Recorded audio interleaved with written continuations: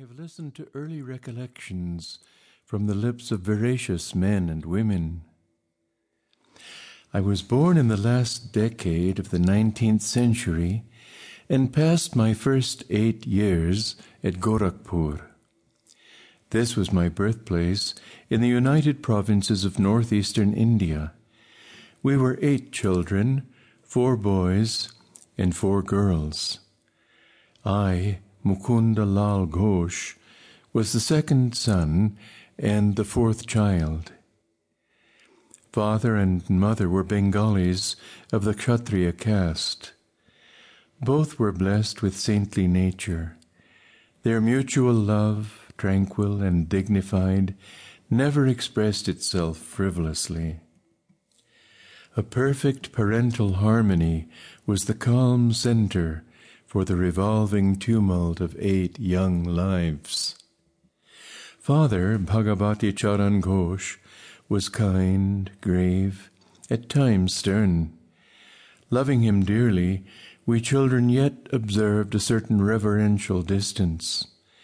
An outstanding mathematician and logician, he was guided principally by his intellect. But Mother was a queen of hearts, and taught us only through love. After her death, Father displayed more of his inner tenderness. I noticed then that his gaze often metamorphosed into my mother's. In Mother's presence, we tasted our earliest bitter-sweet acquaintance with the Scriptures. Tales from the Mahabharata and Ramayana were resourcefully summoned to meet the exigencies of discipline. Instruction and chastisement went hand in hand. A daily gesture of respect to Father was given by Mother's dressing us carefully in the afternoons to welcome him home from the office. His position was similar to that of a vice president in the Bengal-Nagpur Railway, one of India's large companies. His work involved traveling, and our family lived in several cities during my childhood. Mother held an open hand toward the needy. Father was also kindly disposed, but his respect for law and order extended to the budget. One fortnight Mother spent in feeding the poor more than Father's monthly income. All I ask, please, is to keep your charities within a reasonable limit. Even a gentle rebuke from her husband was grievous to Mother.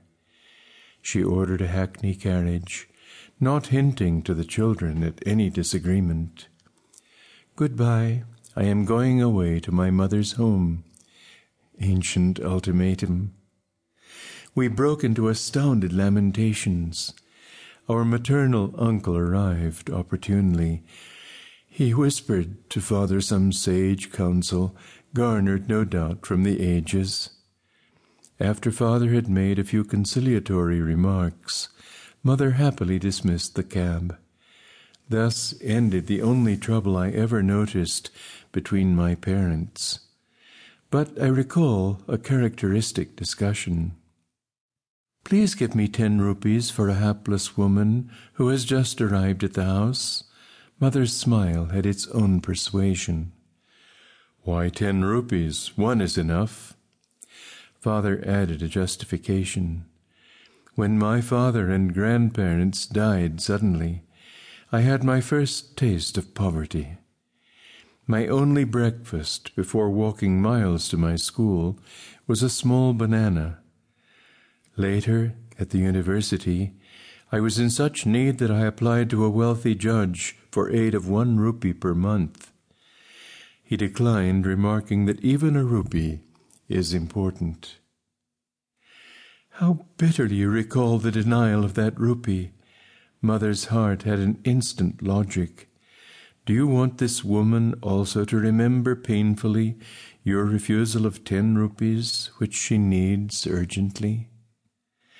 You win. With the immemorial gesture of vanquished husbands, he opened his wallet.